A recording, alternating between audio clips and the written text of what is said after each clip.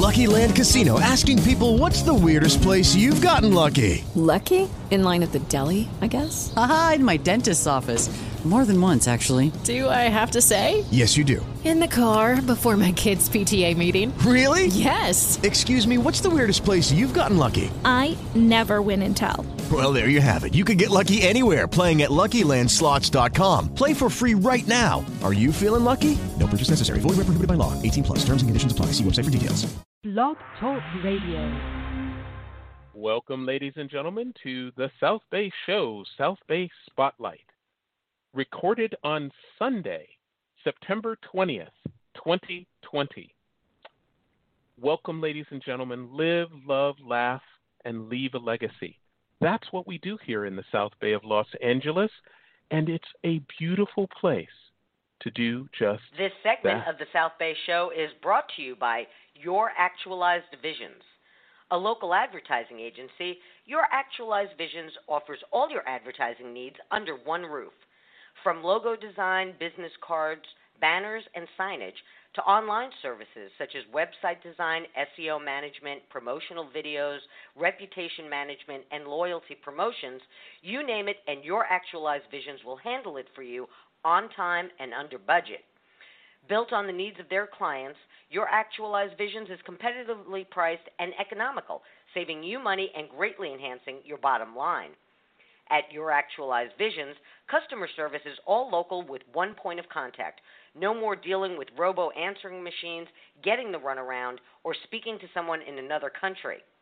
Your Actualized Visions understands your hyper-local advertising needs and focuses on bringing you real clients. They do not buy likes, followers, or fake results. Your campaigns are real, built with real community followers who want to purchase your services and products. The only thing standing in the way of your company's success is you now picking up the phone right now and calling Your Actualized Visions at 310-413-8773. To learn more about what Your Actualized Visions can do for you and your company, visit the website at youractualizedvisions.com. Your Actualized Visions, your dreams today, not someday. I'm your host, Joe Terry, and you can read all about our many adventures on Facebook at facebook.com/The South Bay Show.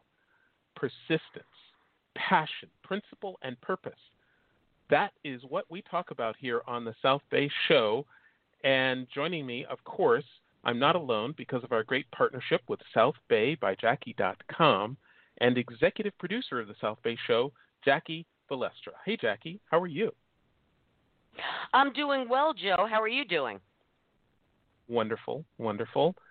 Well, excited wonderful. about today. Good. I am excited too. I am excited too because I have been trying to get our today's guest on this show literally for years. But he's a busy guy, Yes. and Yes. we had to rearrange things to make this happen today. So I'm Yes. real excited about that. So we're gonna jump right into it if that's okay with you. Wonderful. Jackie, who's our guest today? Our guest this morning is Richard Foss, journalist, author, culinary historian, and lecturer based in Manhattan Beach. Richard is also our local food writer for the Easy Reader News and keeps us up to speed on the South Bay dining scene, which began exploding about 10 years ago. Now, when the coronavirus pandemic caused a total shutdown of the economy, governments, companies, restaurants, retail shops, and service providers scrambled to reimagine how to conduct business and keep their doors open, metaphorically speaking.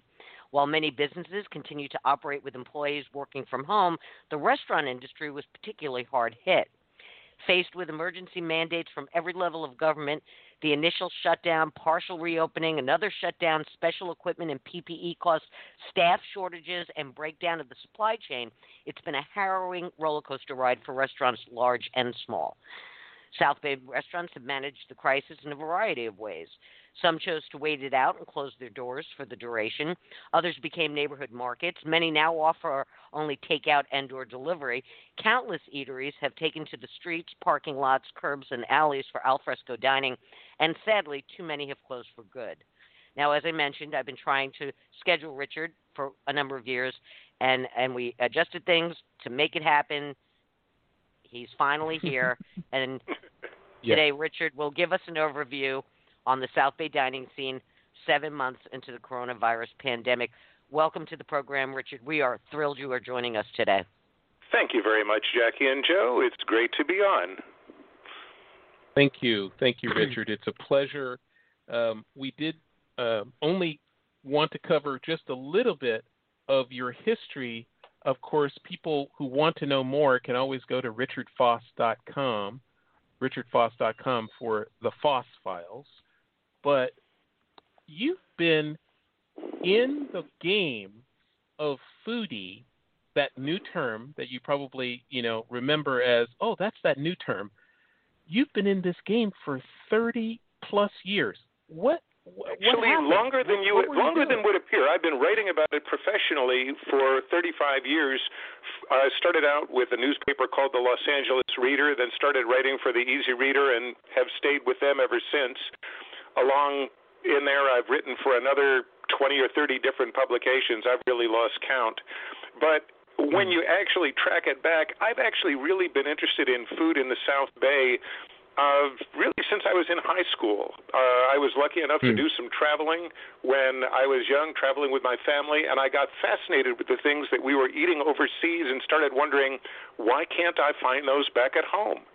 And the joke that I made back then, I was aware of the fact that you could go to almost any restaurant, take the menu, go to any other restaurant, and order, and no one would know because they were mostly serving the same thing. We were a whole area of steak and seafood and burger houses and not a lot of other variety. And in the last 20 years, wild things have gotten interesting around here. Right. Is it 20 years, Richard? I said in the intro it was about 10 years ago that things really exploded. But was there was stuff happening prior to that? Oh, absolutely. If you look back at the South Bay dining scene, 20 to 25 years ago was when it really started accelerating, when we started getting sushi and Thai and various other things that had not been available around here before that. Yes, it is. The scene started at about 25 years ago. We started getting some cultural diversity, some creativity. Chez Melange opened longer ago than that. If you want to say something that when did the South Bay start getting interesting? When did we start getting into some connection with greater Los Angeles? Because outside ideas had gotten here.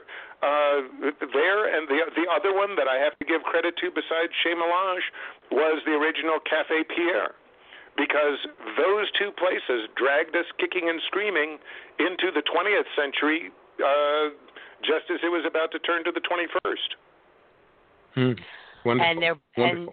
And neither are there anymore. I can't even tell you how much I miss Chez Melange. Oh yes, Boozy was my go-to spot. Boy, I miss them. But you gotta say they really picked their time well to close. Oh yes, of all of the accidents that could have possibly happened, for them to have gone out on such a high note and had their last day in business a matter of weeks before every restaurant shut down, that was an amazing accident that happened to work out well for them. If you're going to close this year, that was the time to do it. Right. But we had other things. A lot of people don't remember it, but there was an experimental era in Manhattan Beach 25 years ago when we had things like there was a place called the Aussie Bistro that tried doing Nouvelle Australian food in Manhattan Beach, and that was a bizarre idea for LA in general. But we had, we did have some items coming in that we would scoff at a lot of them now. But for what they were, it was an era of creativity, and it did come to the South Bay. There was a place called Splash Restaurant that was the original restaurant in the Holiday Inn Crowne Plaza that was doing spectacular stuff. I remember being in there, and at one point I was sitting on the patio, and a server came up with an ashtray, lit a cigar in it, and said, "Would Monsieur like a cigar?" And I looked at him and said, no, and why did you just waste that? And the chef who I was talking to at the time said, pick it up. And I picked it up, and it was made of chocolate filled with custard and had a sugar cube soaked with alcohol at the end so that he could light it so it looked like a cigar. And I picked it up and started the burning cigar, and the people at the next table dropped their silverware because there was a guy at the next table eating a burning cigar. And it was like that was the kind of culinary flim-flam that happened at that place. Anything that got served there, you didn't know whether it was a table decoration, food, or something else. It was wild. I remember Splash. I remember Splash. Well, Joe, I know something that you may not know. You mentioned Richard's website, which is, boy, oh boy, so many great articles on that website. I got into it, and it was difficult to pull myself away. But, Joe, did you know that Richard has his own Wikipedia page? Oh. Oh. Well. And I don't know who put that up there. I don't know who put that up there. I know where they got some of the information because they faithfully added some incorrect stuff that I had to have someone else correct. So, and that was from a convention program that I participated in. One of the things that you didn't mention and that's highly relevant at the moment is I'm curating an exhibition at the Autry Museum of the American West that is now scheduled to open in 2022 called Cooking Up a New West, that is about each wave of immigration to California and how it changed the way that the world eats. So didn't you do a culinary talk on that already? I remember something last year. You had you did something. That was one about immigration. It's called 7 Gifts from LA Kitchens to the World. Right. And that's focusing on just 7 different items that were invented in Los Angeles. This exhibition is a lot bigger because it's about all of California and goes much, much deeper. So, different thing. I just figured I'd mention it in case any of your listeners out there would be curious about that sort of thing. That'll be interesting. That'll be very interesting. But, okay, so where should we start with? Let's start with what you were saying before the show about how even if in a good year, it's hard to make a restaurant work. Well, Jackie, let me set it up. Mm-hmm. Richard? Okay. Let me set it up. Richard, we're in a COVID-19 era. Half of the restaurants are closing. What are we going to do, Richard? Lovely acting there. Beautifully done. Well, here's the thing. First of all, keep in mind, to get a sense of perspective, in any given year, 20% of the restaurants, over time, 20% of the restaurants that open in the South Bay in a good year don't last 2 years. I have kept a record of every restaurant that opened and closed in the South Bay for at least the past 10 years, probably the past 15. I'd have to look and see how far it goes back. But as I look at that, I started tracking a while ago just for my own amusement to see what percentage of them lasted 2 years, lasted 5 years. In any given year, there's a restaurant that opens and closes within the same year. And in most years, you have 20% failure within 2 years, and you have 50% failure within 5 years. So this is the kind of thing where we always, in a good year, that's the thing that happens. And I should mention that for a restaurant to go under does not necessarily mean that they were bad cooks or that the restaurant was badly run. Because there's an incredible number of things that can take a restaurant down. There have been restaurants. I mentioned the restaurant Splash that in their original incarnation. They were able to be absolutely packed every single day and still lose money because of the fact that the chef that they had no conception whatsoever of the economics of running a restaurant. He was a brilliant chef. He was a terrible accountant, and he managed to go down with all flags flying, basically, with a full group of customers who loved what he was doing, but he just didn't have that one thing right.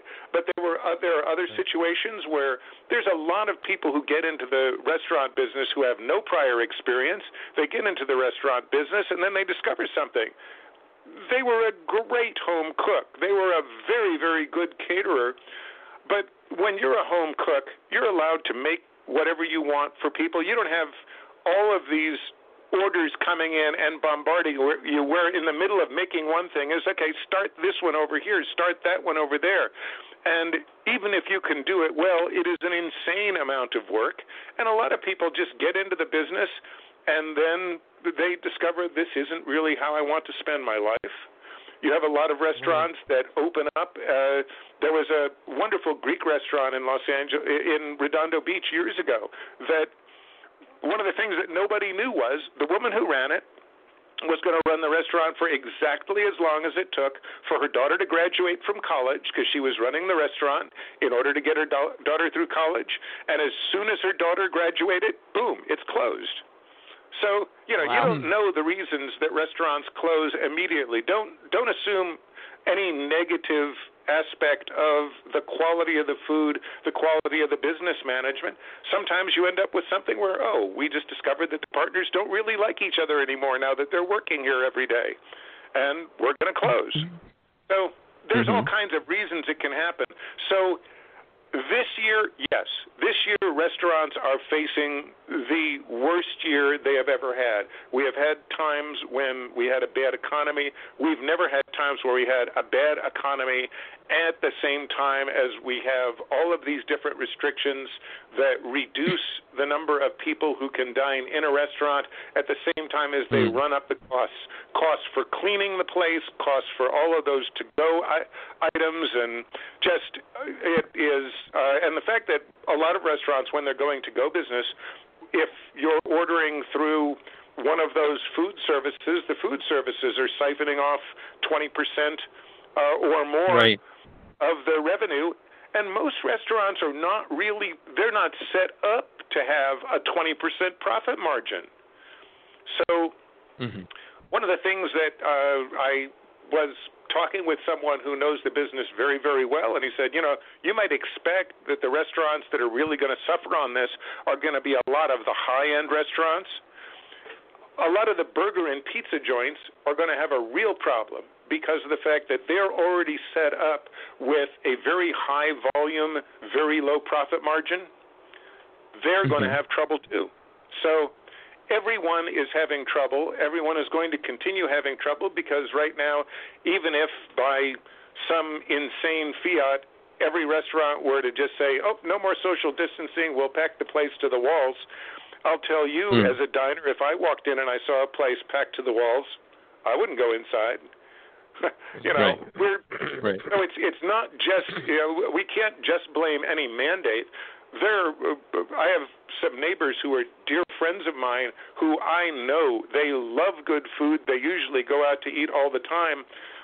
They have not been to a restaurant since day one of COVID, no matter how well run, no matter how much I tell them, look, there's plenty of airflow, they're doing contactless. They haven't dined out since March. And these are people who have the ready cash to dine anytime, anywhere they want. Yeah, the fear factor. That is the key. And also, Richard, just for our audience sake, I want to say that I am a believer in, the dire straits that we are in. And so it is not just about restaurants. It's about so many different kinds of companies. Commercial real estate companies are suffering in every town and hamlet and city across our nation because those people that used to rent 2,000, 4,000, 5,000 square feet, most of their people are working at home, and they're saying, well, maybe we could cut back. Maybe next year we'll cut our rentals in half. Joe, it's not just commercial property; it's every landlord. Every landlord is suffering. It's so residential. It's not just real estate. And there's all kinds of knock-on effects. Who's getting? I'll give you an example. We have dry cleaners all over the place. Who's wearing clothes that need to be dry cleaned anymore? Who's going out of the house very often? There are all kinds of things that when you start thinking about all of the, if you owned a gas station or worked at a gas station. People are traveling less. They're stopping in less to fill up their cars. So it's not only the gas you don't sell, it's the people who you have usually been depending on them to stop in and buy the little snacks and novelties and things at the gas station. They're suffering too. Richard, it is all up and down the economy. So Richard, I just filled up my tank. I filled up my tank for the first time in 6 months last week. Yes, I know. I haven't. My wife and I both have hybrid cars, and if you have a hybrid car and you're driving so little now, you don't fill up your tank for so long, you kind of forget where it is. So it's almost impossible to name a business that is not affected, and no, you're right. You're right. Continue to be affected. Right. So, yes. No. Absolutely. Right. Richard, that brings to mind last year in Riviera Village, a little restaurant opened. I believe it was Czechoslovakian. Yes. And I walk through the village or ride through the village almost every day on my bike, and every day I would go by it. There was nobody in there. I guess, can you put that down to people just aren't familiar with Czechoslovakian food?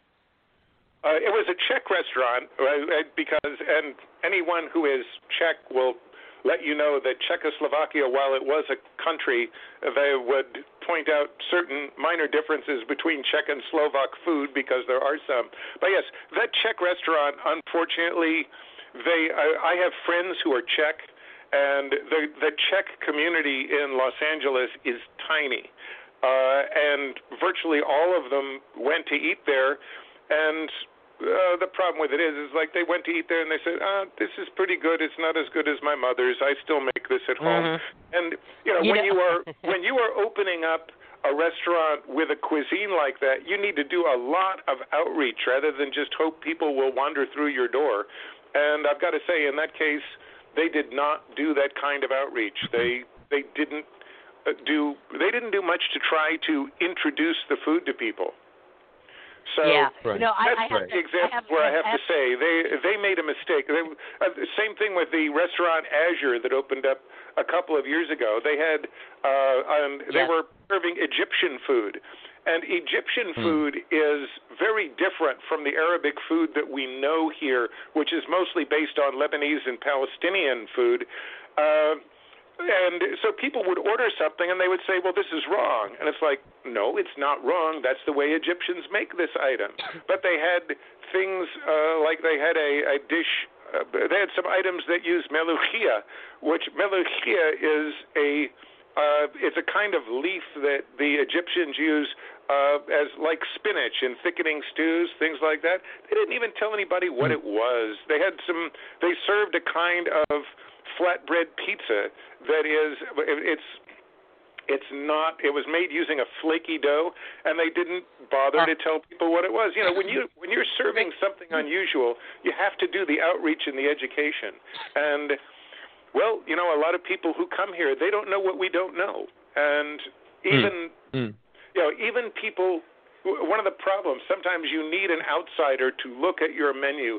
There was an Indian restaurant that was in the South Bay some time ago, and I was talking with the owner, and I told him, I really enjoy your food, but you're doing this from a very different area of India than most people know, and you have some terms on the menu that most people don't know. And he said, like what? And I said, well, you have this item here that you say is made with besamé. And I said, Americans don't know what besamé is. And he went, really? That's why I'm not selling it. Okay, I'll tell them that it's gram. And it's like, I'm really sorry to tell you this. They don't know what gram is either. They don't know what gram.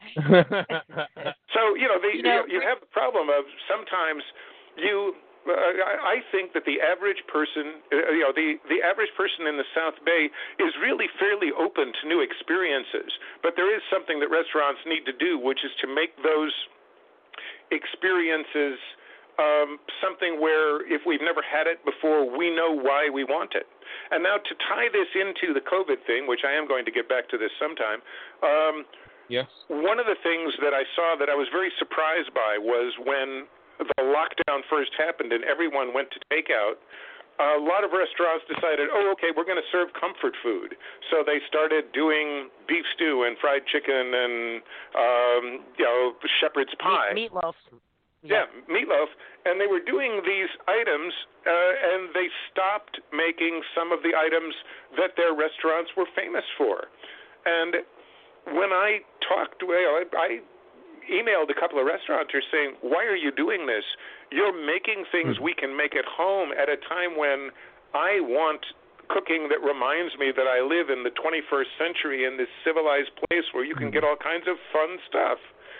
So, there's to a certain degree, this seems like a good time for restaurateurs. Yeah, okay, keep serving the fried chicken and the meatloaf because it's selling, but also go back into your family cookbook and come up with something wonderful that we've never had before, and give us some advance notice and tell us we're going to do this really great kind of roast lamb dish or roast goat or whatever we're going to do, this stew that is really grandma's stew. Give us the comfort food from your country, not the comfort food from this country. Let us learn something. Okay, so listen, I have a couple of notes here. Okay, I just want to point out that when I was growing up, when I was going to school, when I was a kid in school, I'm of the age where there was a Czechoslovakia and a Yugoslavia, so I have to apologize for that. It's Czech, not Czechoslovakian. Number two, Azure, I went there for a chamber event, fell in love with the food, went back faithfully a couple of times each week for the next month, 2 months, and then one day I went and they were closed. Very upsetting. When on your point about, the comfort food, I went to a restaurant specifically to have a very specific dish. They had seating outside. I got there. I had to wait 15 minutes for the table, sat down, got an abbreviated menu, and the dish I wanted was not on it. It was not on it. So I got up and I walked out because I was in the mood for that particular thing.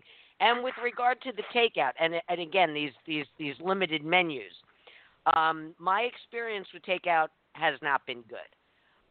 We've ordered stuff that didn't look like the description it was. We've ordered things and have gotten wrong things. I'm a cook, so I cook 5 nights a week usually, and we'll go out to eat once or twice on the weekends. But I'll tell you something. With all of this going on, I want to support, our local restaurants, but I'm just not going out for a number of reasons. The crowded. I'd say there are some cuisines that work very well as takeout, and some that just plain don't. Yeah. So there are some restaurants that we go to that we love because of the fact that part of the allure of the place and part of the reason that we're willing to pay the prices for their food is that we expect to sit down and we're going to enjoy this slow pattern of courses and a meal developing over your starters, and then you have a soup or a salad, and then your main course, and then your dessert, and getting it all at once in a box with all the hot items hot and all the cold items cold, and trying to figure out what am I doing with this? How do I get anything like the experience that is what attracted me to this restaurant in the first place? Some restaurants do it better than others in terms of how to export the experience. Yeah. Yeah. You're absolutely right. So, Joe, did you have a question? I want to give a shout out to the restaurant that I think of all of the restaurants that I've gone to in the South Bay, the one that does the most fantastic job at absolutely thinking through their to-go experience and then providing it in a way so that you get it the way that you should have it is Baran's 2239. And one of the things that they do, they're serving a limited menu every week. You're getting a prefix meal every week to go. But what you get in the bag with that prefix meal, they give you, here are all the items that are in here, and item number 1 here, which is the salad. When you open the box, you will find 2 little containers. One of them is the dressing, and one of them is some seasoned breadcrumbs, and sprinkle the dressing and then the seasoned breadcrumbs. Item 2, which is this vegetable starter, put that in your toaster oven or regular oven for 15 minutes at 250 degrees. I mean, they give you this thing so that gives you the sequence for the meal, the way to make that meal as good as it's possibly going to be, and it's, they really have thought it through. Because when the other thing, the thing that I'm doing a lot with takeout is there are some things that I figure, I love to cook, incidentally. There are some people who suspect, okay, you're a food writer. That probably means you never eat at home. What that really means is I love cooking. I have loved cooking since I was a teenager, and some of the things that I do, I remember when I go to a restaurant that has a fantastic dish, I figure out how to recreate it at home.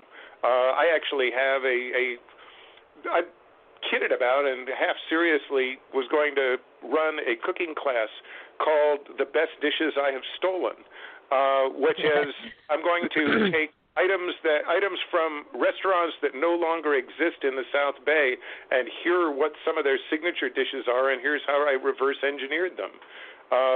Because I adore cooking. Well, that means that what I'm doing with takeout now is I'm being very selective. I mean, if part of a component of a meal, if what the restaurant is offering is just, a romaine and purple onion salad, I can do that as well at home. And at my house, I'll be putting fresh tomatoes from my vines on it. So I don't get that. All right, but if there's something that restaurant does where I go, either I can't cook that, or there's something that to make this, you have to make a great whacking heap of it, and if I do that at home, I'll be suffering through those leftovers for a week. No, I want to I want to buy the items that either are a lot of effort to cook, or that you can't make in small batches, or that require items that I don't have at home. Those are the things that I'm really savoring. Right. Yeah, right. That's funny you say that, because I'm the same way. When I go out to eat, I always get something that I'm not going to make at home for whatever reason. It's a treat. I like it. It's good, but it's not something I'll cook at home. Go ahead, Joe. Oh, we need to take a station break. Yeah. Okay. Well, I will do the station break, and then Richard, I have a question for you, and I will preview the question with you, and what you do, Richard, is the real life example of the protagonist in one of, in my opinion, the greatest films ever made. So, with that presage, ladies and gentlemen, you're listening to the South Bay Show. Thank you for listening. We are normally on the air 8 a.m. Thursday morning, 8 a.m. Friday morning. 8 a.m.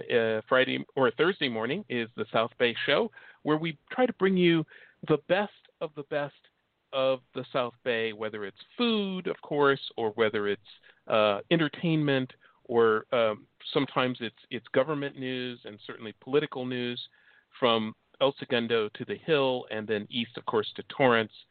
But on Fridays, we do much of the same thing, but with a special emphasis for Manhattan Beach Chamber 360, much of the same things that we do on Thursday, but with an emphasis on the city of Manhattan Beach and the members of the Manhattan Beach Chamber, because on Friday we're proudly sponsored by the Manhattan Beach Chamber. But with that said, and of course you can listen to us on any of your smart speakers. Just say your smart speaker name, like Siri or Alexa or Google, play the South Bay Show, and you'll hear us the latest show. Richard, as I said, what you do is the real life example of one of the protagonists in one of, in my opinion, the greatest films ever made. That film won a Golden Globe, and it won the Oscar in its genre in 2007 as the best film, and that film is Ratatouille. Oh. It's hard. I know some people who don't have kids or don't remember the film. The film critic in that film was like a living god. People walked out of his way as he walked down the street, because they were fearful that if he had the hint of a mistake or a cold dish or something in a restaurant, they could be ruined. But I'll mention that you named possibly the only film that I saw that year, or that was made that year. I am completely not a film buff. Yes. When I say that I read rather than watch films either in the going to movies days, or I don't know how to use our VCR. My wife uses it every once in a while and wants to show me something, but I have never figured out how to use our cable box, all of that other stuff, because when I say that I have 100 books that I want to read, I don't mean that as some vague idea out there somewhere. I mean right now, here in this house, there are at least 100 books that I mean to read, and that's not counting the ones on my Kindle. So 100 paper books. I am not a film fan. The reason that I saw that film is some friends invited me over for dinner, and my wife had colluded with them. They had it queued up so that I couldn't leave their house without seeing this film, because I had no desire to do so. But they made me watch it, and I absolutely enjoyed it. They tricked me into having a great evening. The denouement of that film, the one of the peak points was that this food critic, had an experience when he tasted the food from this particular chef, Remy, who happened to be a rat, and he remembered the ratatouille that his mom had made. So the question, Richard, is, what was the very first dish that you had, and where was it, and who made it for you, that told you food is important? Well, let me get a thought out of my head that I'm going to mention first. The thing about that actually did almost bring me to tears about that same scene. I have a twin brother. He and I actually spent a couple of years trying to reverse engineer our grandmother's Polish sausage and a barbecue sauce that was made by my grandfather. And literally one evening, my brother called me up at something like 11 o'clock at night, 11:30 at night. And, a call at that time is not generally a social call. It's an emergency. And I pick up the phone, and he shouts, "Coriander! That was coriander that was in there. That's the flavor that we were trying for." And because who would have thought that my grandfather would have put coriander in that barbecue sauce? And it was like, that was the level on which we did this thing of, oh my gosh, there is a food that we remember from our childhood that we didn't get our grandfather to write down the recipe before he died, and that we have been trying to exactly get that because it was the best barbecue sauce we ever had. With regard to my grandmother's sausage, I used to, because of the fact that there were no Polish delicatessens in Los Angeles when I was growing up, there were foods that we just couldn't get, that my mom and my grandmother, when she was still alive and living out here, wanted. So every time I was traveling to Europe, I would set it up with a layover in Chicago, where I'd give myself 8 hours in Chicago. I would run to Goodwill and buy a cheap suitcase, then run down to the area with all the Polish markets and stuff a suitcase full of all of the sausages and bread and things like that that my mom and grandmother couldn't make, because it was the biggest. There was nothing I could bring home that would make them so happy as the foods of their childhood. So I get this about the connection between food and something profoundly emotional. One of the things that I mention sometimes when I'm doing some of my lectures on culinary history, I used to teach a series through UCLA Extension about culinary history, and I would mention to the class about there's a book that everyone respects and very few people read called Remembrance of Things Past, that begins with someone biting into a cookie, a Madeleine cookie, and then suddenly being transported back to their childhood. And that is such a universal thing for people who grew up in a particular culture. If you grew up and there were certain foods that were the foods of celebration, they were the foods of your grandmother's kitchen. And we used to have this strong emotional response to that food that was the food of our culture. Well, when someone grows up now in California, what's the food of their culture? You know, when you grow up where everything is all around you, there's a link that has existed since the beginning of human history that just recently broke, and most people didn't notice it. And that is that link that means the flavors of home. I was going to mention, one time when I was in Chicago, I went into a Polish deli in Chicago, and it was afternoon, 4:30 in the afternoon, and they closed at 6. And I looked at this vast array of sausages, and someone came up to help me, and I said, well, I'm trying to get sausage that is like my grandmother used to make. And they said, well, where in Poland is she from? And I said, I don't know. I actually don't know where she was from. And he said, okay, juniper or no juniper? And I said, no juniper. And he had put his hand over a map of Poland and said, that rules out this part. Okay, pork and beef or just pork? And I said, well, it's all pork. Coarse grind or fine grind? And he kept covering more and more of the map as he did this. And he said, your grandmother came from over here. And he points at an area near the border with Belarus. Well, I was like, okay, do you have that? He said, well, I'm down to about 35 kinds of sausage, but you're lucky I have that one. And I took some of it home, and it was just one of those things that was transcendent. Yes, that was it. And then when we finally found out, years later, when we were researching family history, we found her father's obituary, and we looked at where in Poland it was.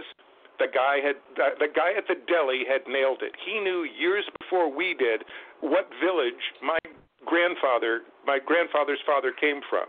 Wow. So that's the kind of thing that you used to be able to tell through culinary history. The great Brillat Savarin, who was not a chef himself but a transcendent writer about the joys of food, said, tell me what you eat and I'll tell you who you are. And at the time that he said that, if you told him what you ate, you would have told him your social class. The names of the food that you mentioned would be highly regional, so he would know your social class, the region you came from. He might know your religion because the fact that depending on where you were and what festival days, there used to be all kinds of different festival foods.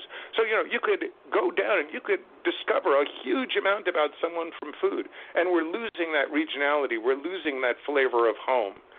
I'm proud of the fact that I've made my grandparents' sausage recipe and some cookies called kruszczyki and things like that with my children. My children know how to make those old recipes. I know almost nobody now that has taught their kid how to make those recipes, not just the simple ones, the time-consuming ones, because of the fact that that's what the taste of home is. So as much as I love finding out a lot of the foods that are really have an emotional resonance to me are things that are very, very hard to get.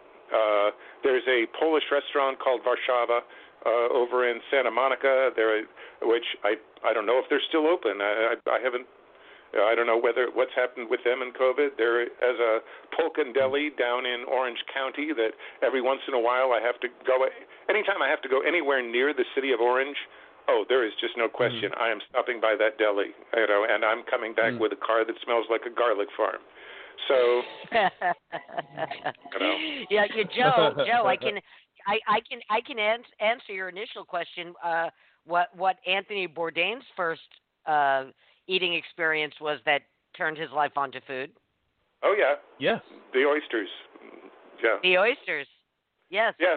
Oysters. Right. He was out with I think it was his uncle on a boat, and they were gathering oysters, and he ate his first oyster, and it changed his life. That was it. That was his moment.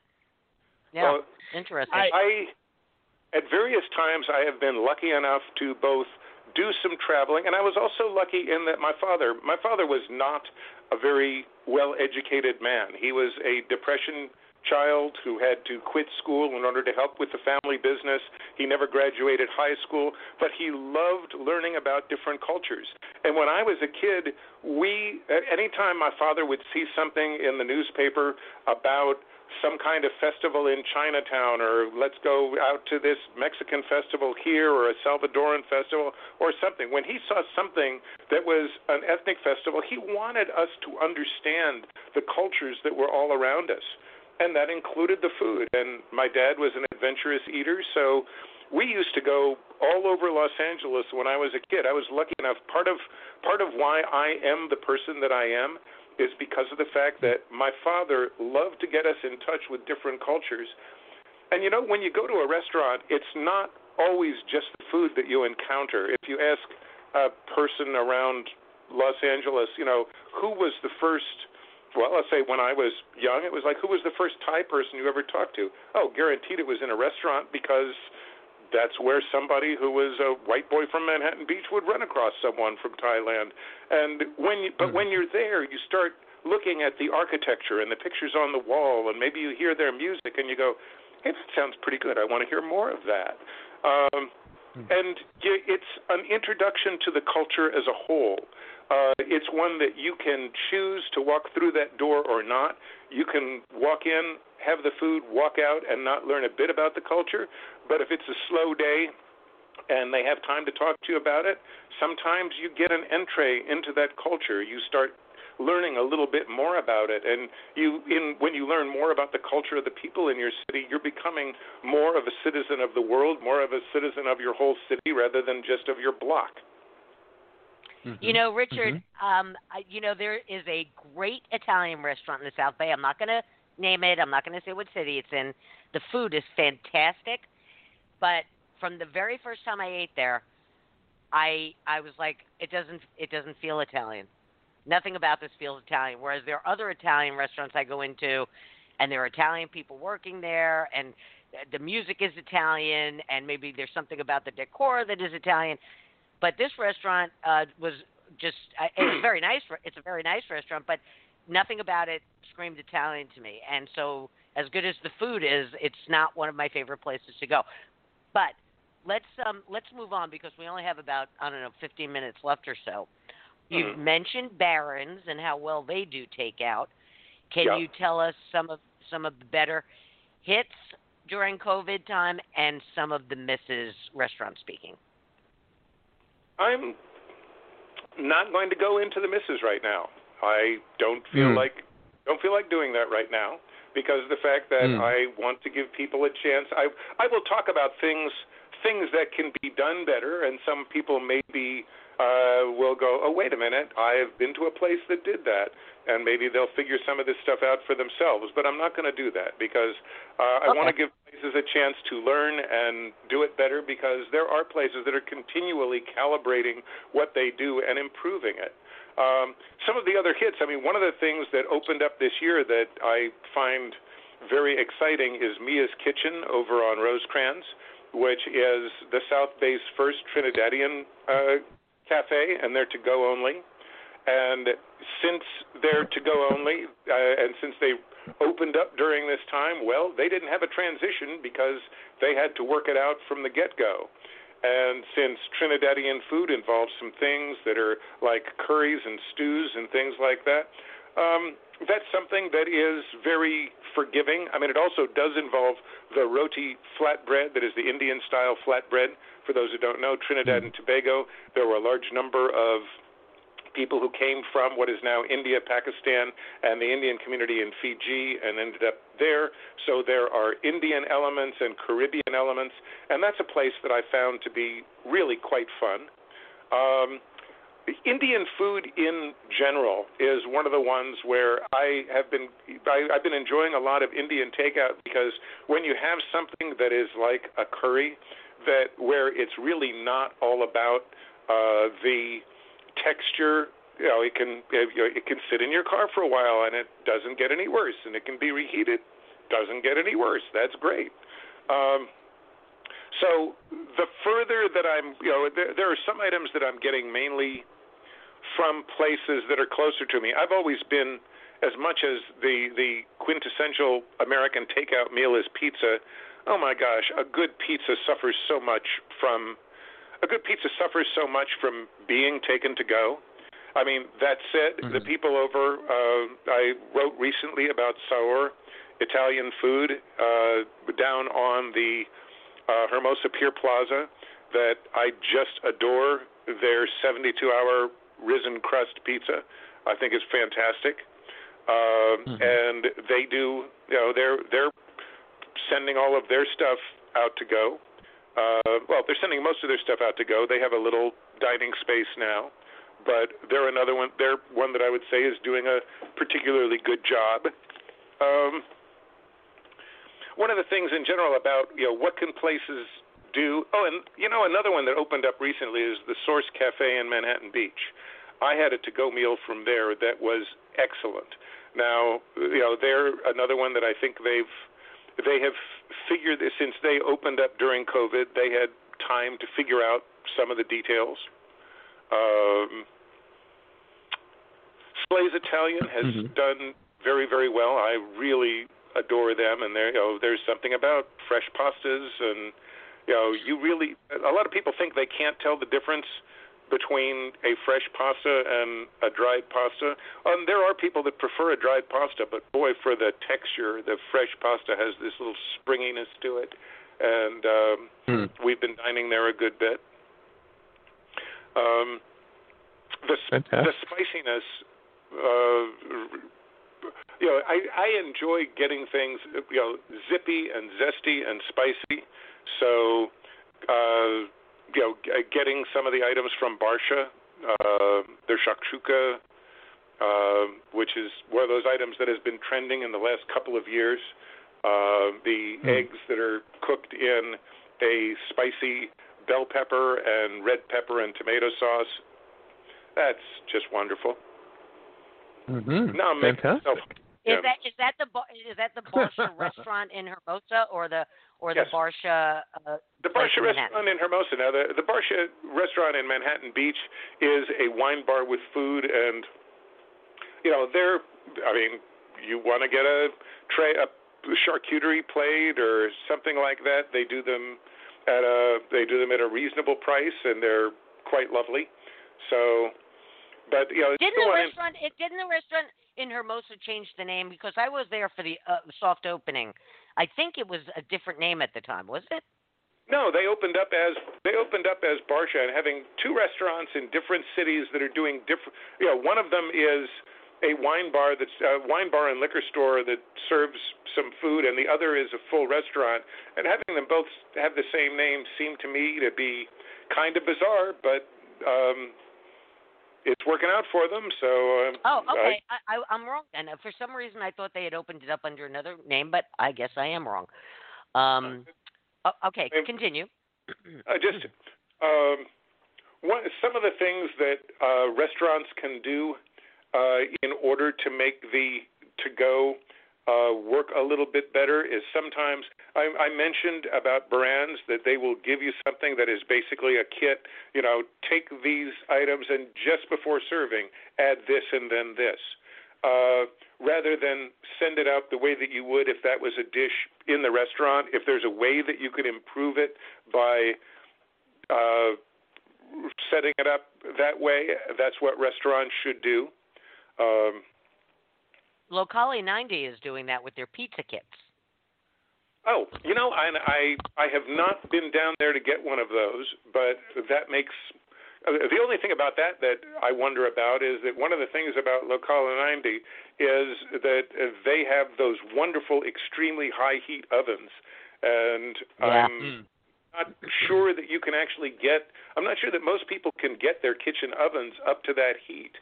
I know people who have been there's a type of toaster oven, particularly the ones that are made by Breville, although Black & Decker does a similar version.